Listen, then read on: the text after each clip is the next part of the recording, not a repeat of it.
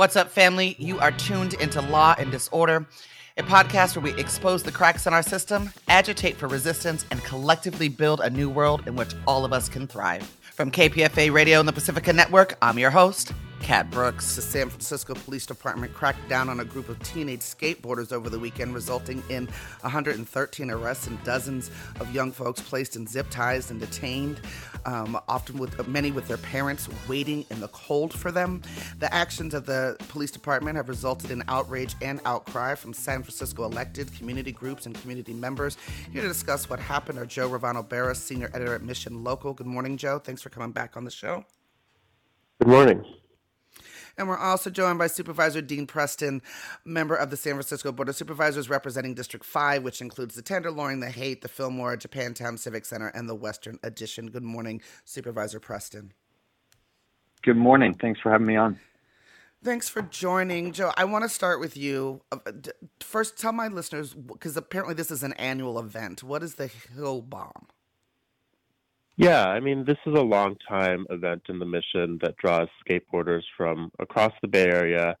And basically, you know, there's a span of 2 or 3 blocks right next to Dolores Park where skaters go very fast downhill. That's the thing. You're bombing a hill is what it's called, and you're just going really fast. Cyclists do it as well, but it's largely a skateboarder event. And it draws large crowds, most of them very young, teenagers, 13, 18, I mean, some early 20s too, and then anyone who wants to skate as well. But it is a predominantly teenage crowd.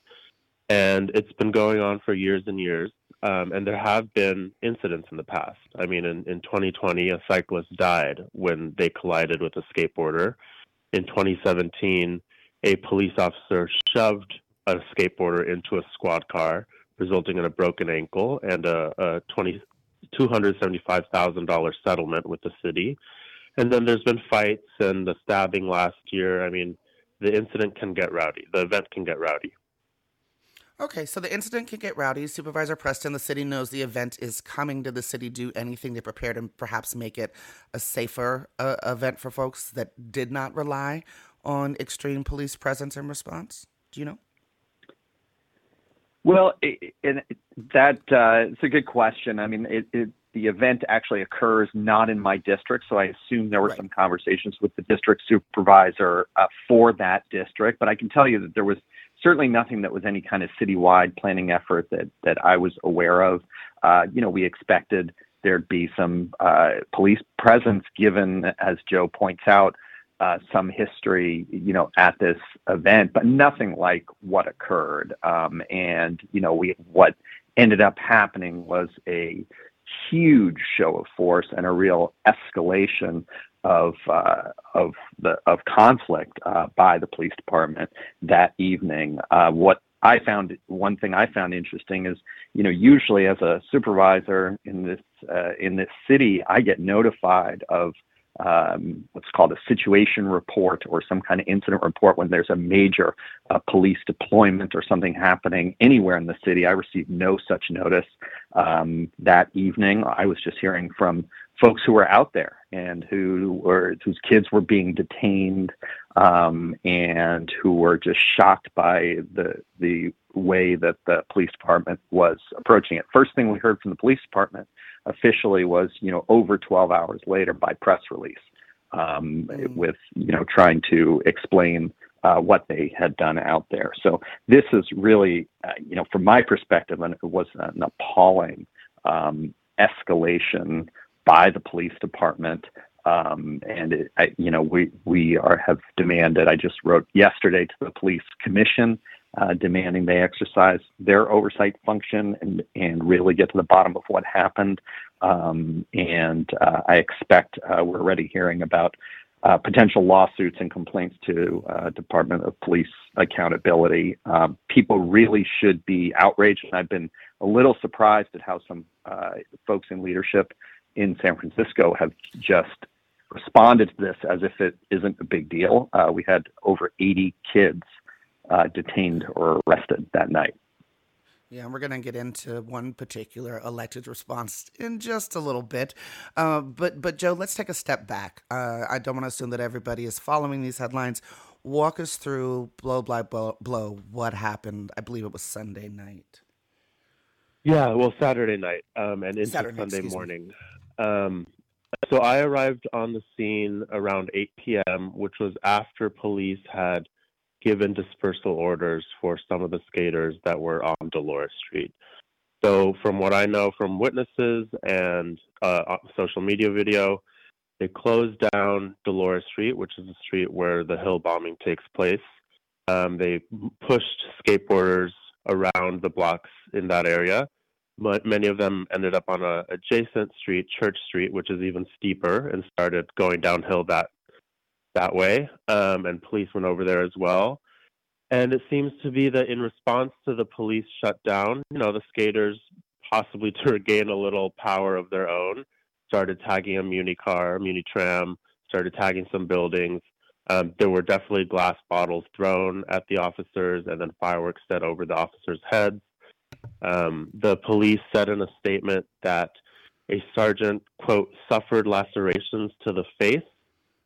It turns out that while doing an arrest, the sergeant was cut one time to the forehead, maybe a half-inch long cut, and the police union tweeted out photos of this, and we've included it in our coverage. And that seems to have really prompted an almost tribal response from the police in terms of, okay, moving in, calling unlawful assemblies, and shutting the event down altogether. And then in the hours after those initial dispersal orders, the crowd scatter, the skaters kind of break up into different, dozen-strong crowds, but around those blocks. They're chased from block to block, and some of them are just stumbling into the situation, arriving late, because this is an all-night event. I mean, it goes on until midnight. So some of them were just showing up at 8 or 9 p.m. when dispersal orders were given much earlier. And so then a particular group is caught between two lines of officers. And that's when the so-called kettling occurred, and that's when the mass arrest occurred. And I've spoken to a lot of parents and a lot of teenagers who say and confirmed with me with, scooter kind of travel routes that their kids were just transitioning through the neighborhood, some walking home, just happened to be there at the wrong place at the wrong time. So not all the kids that were arrested and detained were actually even part of the event. Is that, I just want to absolutely clarify not. Sentence. That's absolutely not. I mean, it's hard to know exactly what the breakdown was, but certainly there were some children, I mean, according to parents and according to the children themselves, who were just walking home, some of them living on Dolores Street itself, so, walking home a block away. One mother I spoke to was on the phone with her child when he was encircled by the police and could see him, and said, I'm literally here to pick him up. And then that he was on the wrong side of the police line. So he got caught there. And even, and there certainly were a lot of skateboarders in that crowd, but even those, it's unclear that they heard the dispersal orders given earlier in the evening, or that even if they did, they were part of the vandalism and alleged assaults that occurred. Because like I said, people are showing up at all hours of the night to this event and being shuffled around. I mean, it's a very confusing action. Right. I want to talk about what happened to the kids once they were detained. Joe, can you give us some of the most egregious examples of things these children endured? Sure. They're basically kept from before 9 p.m., sitting on the ground between, dozens of officers, maybe 100 officers. And then they are slowly, one by one, zip-tied, hands behind their back, taken for mugshots on the street, and then loaded onto buses or vans to be driven, if you're over 18, downtown to the Hall of Justice. If you're under 18, just literally a block away to Mission Police Station. But that was an hours-long process in the cold. So I saw a lot of teenagers, with tank tops on, showing their bellies because they were out here at 6 p.m. when it was warmer, and suddenly it's 11 p.m. and they're freezing. Lots of hungry teenagers, according to witnesses later, thirsty teenagers, a lot of teenagers shuffling as if they needed to pee for hours and could not. One told me that a woman threw down a bucket, a woman living on that street threw down a bucket for them so that the boys could use it to relieve themselves. And one girl told me that several girls urinated on themselves while being held on the bus and had panic attacks and hyperventilated. All during this, the parents are showing up in waves because they're getting calls that their children are being held, detained, and they're also waiting in the cold. I mean, I saw two parents with babies, babies swaddled in blankets on their shoulder, waiting until 2 a.m. In the cold, pacing around outside Mission Police Station. I can't, as a parent, even imagine what my reaction would have been had that been my child. Supervisor Preston, it is my understanding that the actions of the San Francisco Police Department that night violated not only their crowd control policies, but aren't there specific policies that govern or dictate how they're supposed to engage minors? There are specific policies in dealing with minors. This is something that our public defender, Manoj Raju, was very vocal about, questioning whether these policies have been followed or not. It's something we have urged the police commission to look into. It does not appear that these policies were followed, and I'll tell you this: if those are actually if what the police did out there complies with policies and how we deal with our kids in San Francisco, then we need new policies. But I don't think that's the case. I mean, I don't think there's any way that's consistent with San Francisco policies. And I'll tell you, as not just as an elected official, but as you noted, Kat, as a parent. I mean, I have an 11-year-old and a 14-year-old. Two daughters. I'd be absolutely horrified if they were treated in this way. And I think it's important to remember that, like, the statements that have been made that followed were not, you don't hear from the mayor, the police department, others saying, we regret this and this was an overreach, right? We hear a complete doubling down on this approach and an admission that the police were out there to break up this event, right?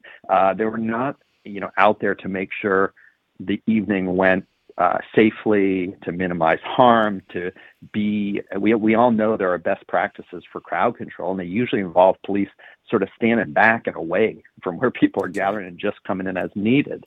And this was the opposite. I mean, they were here to break this up.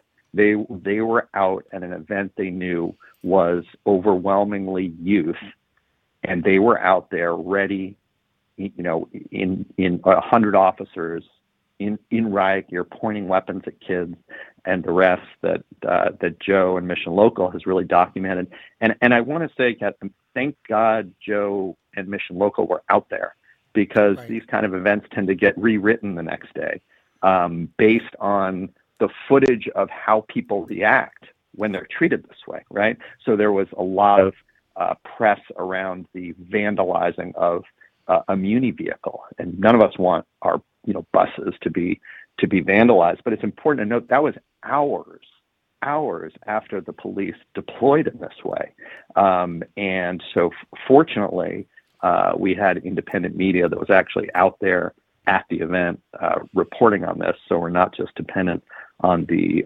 police version that we got the next day.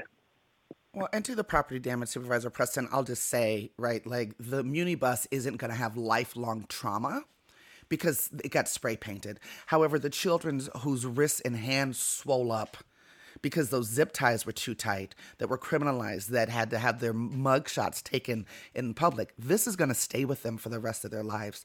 Wondering if in the thinking about a city response, there's any thought about any trauma response or healing services for these young people to be provided. There should be. I don't think there has been that kind of outreach, but there absolutely should be. And I can tell you this as the supervisor that is the chair of the Government Audit and Oversight Committee. One of my functions is to actually review and approve settlements when people sue the city. And, there's no question in my mind that we're ready, that we will be seeing, lawsuits over this, and we will learn more about the damage inflicted on people. And as you say, it's like certain things go away the next day, and can be fixed the next day, and other things have a lifelong impact. And I think for a lot of these kids who are out there, may or may not have had any interactions with police, and this is quite an experience that people talk all the time. Police talk all the time about and promote their community relations work and what they're doing to supposedly to improve relationships with people in the community. And I think a lot of it's just PR. But at the end of the day, this is some pretty bad PR, because I don't know how any of these kids are gonna not be traumatized by this kind of treatment. And I think the city absolutely should be offering that kind of support to the folks who were victimized and their families. Quick segue till we go back to the events of the evening. Supervisor Preston, you mentioned you're anticipating lawsuits. I think you are anticipating correctly. How much on average does San Francisco spend annually on settling lawsuits due to bad behavior on part of the SFPD? I'd have to get you that number. I don't have an annual figure, but I mean, we've certainly approved, settlements involving police misconduct in the hundreds of thousands, as well as settlements in the millions. I can tell you part of that number. Go ahead, Joe. Please do. Well, I don't know. So we did an investigation into just this civil settlements from law enforcement, so both SFPD and the sheriffs, dating back to 2010. And so since 2010, at least, the city has settled $70 million in lawsuits. And the biggest lawsuits, the multi-million-dollar lawsuits, are for unlawful imprisonment, rather. So years-long imprisonment that was later proven to be innocent. But there are several, like the supervisor said, of hundreds of thousands worth for things like this. And I think what's important here, and Supervisor Preston can correct me if I'm wrong, but that's not money that's budgeted for in the city budget, right? That's additional money that ends up having to come out of the city budget after the fact. Is that right? That's right. I mean, it's general fund money. It's not budgeted. And I should say, the possibility of lawsuits is not something that I am imagining or creating. I mean, we have had constituents who have told us their kids were detained and who are telling us they are going off and have hired lawyers. So, I think that there's no question that this will end up in court. But I also want to say that, we all know that the legal process in civil litigation is a long process, right? And I think it's really important that all arms of government in San Francisco are not waiting for some civil lawsuit to figure out what happened here and get to the bottom of it and make whatever policy changes we need to make, and hold folks accountable. Like that needs to happen yesterday. Right. Joe, this is just days after another violent police action. Can you walk us through what happened on July 4th?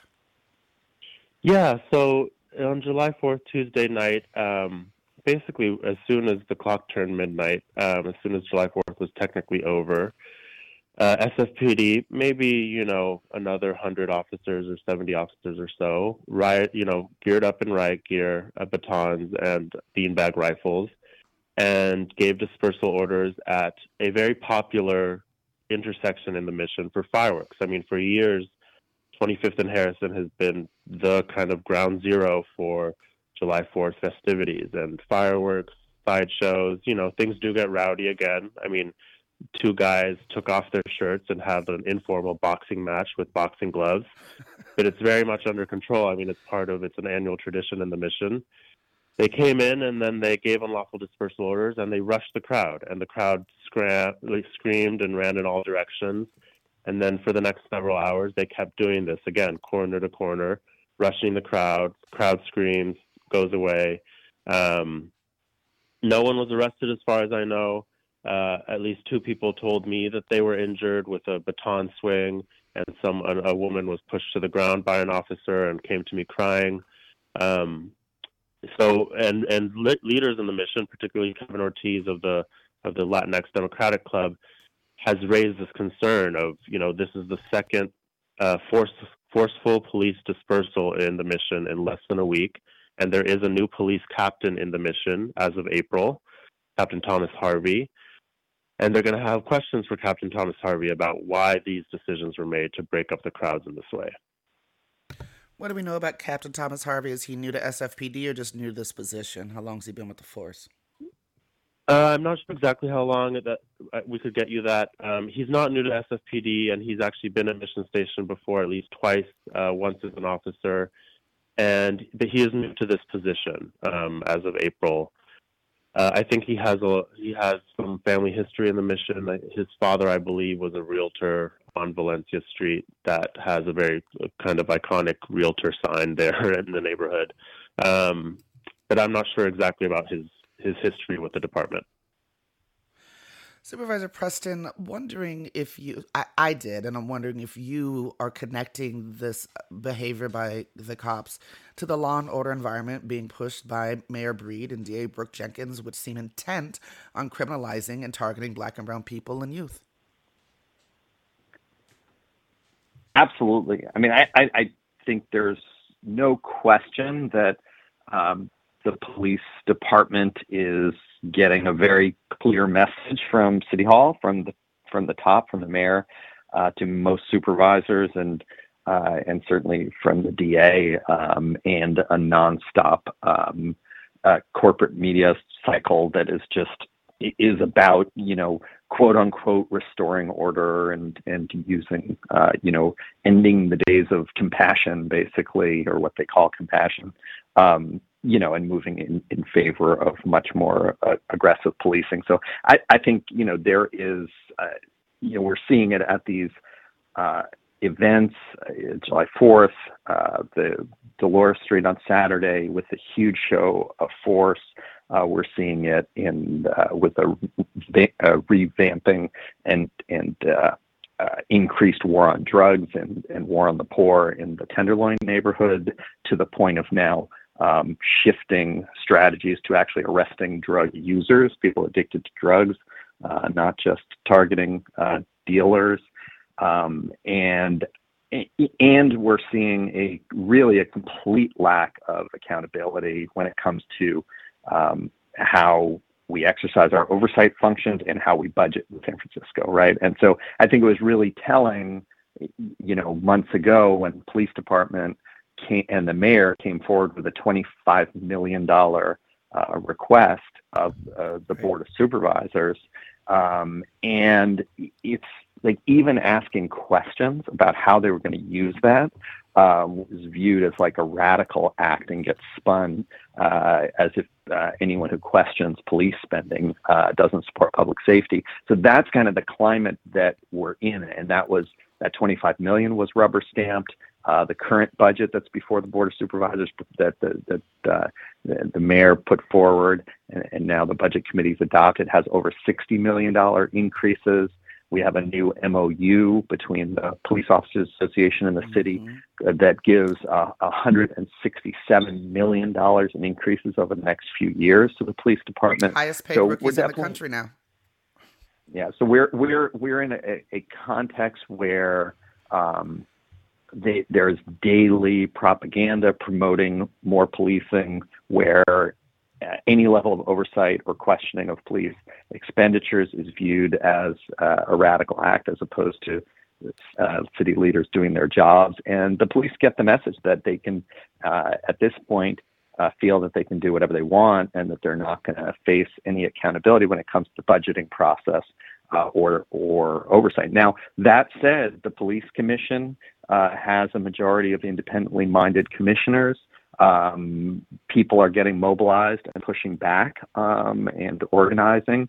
And so I think in many ways that the mayor, the DA, and the police are really overplaying their hand in this climate and are going too far. And I think when you start doing mass arrests of children, that's a pretty good indication you've gone too far. And what about results? The promises of Jenkins and Breed that if they flooded the streets with law enforcement and did mass arrests of drug users, etc., that there would be an end to the so-called blight and crime and drug use, etc., even though violent crime in San Francisco is lower than most any other American city in the country. Any results that have come from really the launch of the War on Drugs 2.0 in San Francisco? No results in terms of improving anything, which surprises absolutely no one who's paying attention, right? I mean, these are just dusting off the same strategies that have failed for 50 years. You giving them a new name, calling it a pilot or claiming somehow it's not the war on drugs, and then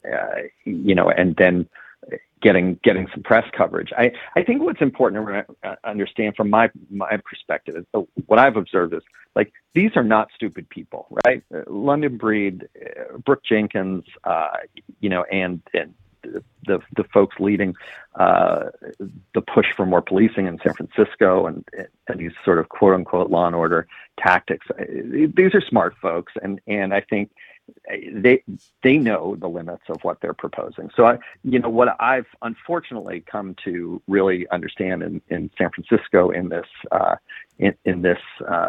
environment is that these things are not really designed to succeed, right? These are not designed to solve city problems. They're designed to, I think, to do two things. One is to make the city inhospitable to folks who are poor and folks who are Black and brown and folks who are homeless. And the other thing is just to grab tomorrow's headline. And that's why we see so many of these things they're just packaged for media, for politicians, career aspirations to get some good coverage the next day, to look like they're addressing something and to address the frustration that a lot of residents feel.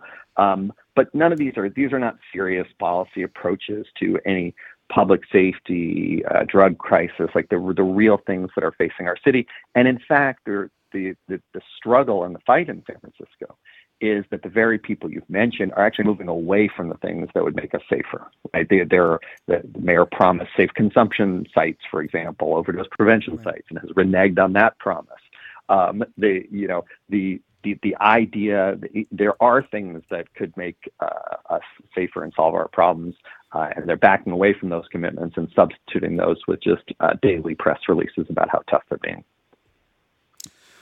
All right, y'all. There's more that I wanted to get into you, but the tyranny of the clock. I've got to move on to my next segment. I look forward to having you both back on the show soon. Thanks so much for joining us this morning. Thank you. Thank you. You've been listening to Law and Disorder, a podcast where we expose the cracks in our system, agitate for resistance, and collectively build a new world in which all of us can thrive. That's it for this episode, family. You can find more information about topics and guests in this episode's show notes. Law and Disorder is produced at KPFA. That's listener-supported radio on the Pacifica Network. The show is produced by Jesse Strauss and hosted by me, Kat Brooks. Our theme music was composed by Steve Raskin of Fort Knox 5. If you like what you heard, please follow us on social media at Law and Dis, that's DIS, and subscribe wherever you listen to podcasts. Feel free to holler at us about something you heard or send us a show idea at lawanddisorder@kpfa.org. You can also find our content live at 8 a.m. weekdays on KPFA. That's 94.1 FM in the Bay Area. Our show and all of KPFA's programs are funded exclusively by you, the listener. And if you're in a position to support us, please donate today at kpfa.org. Take care of yourself and take care of each other. We all we got, fam.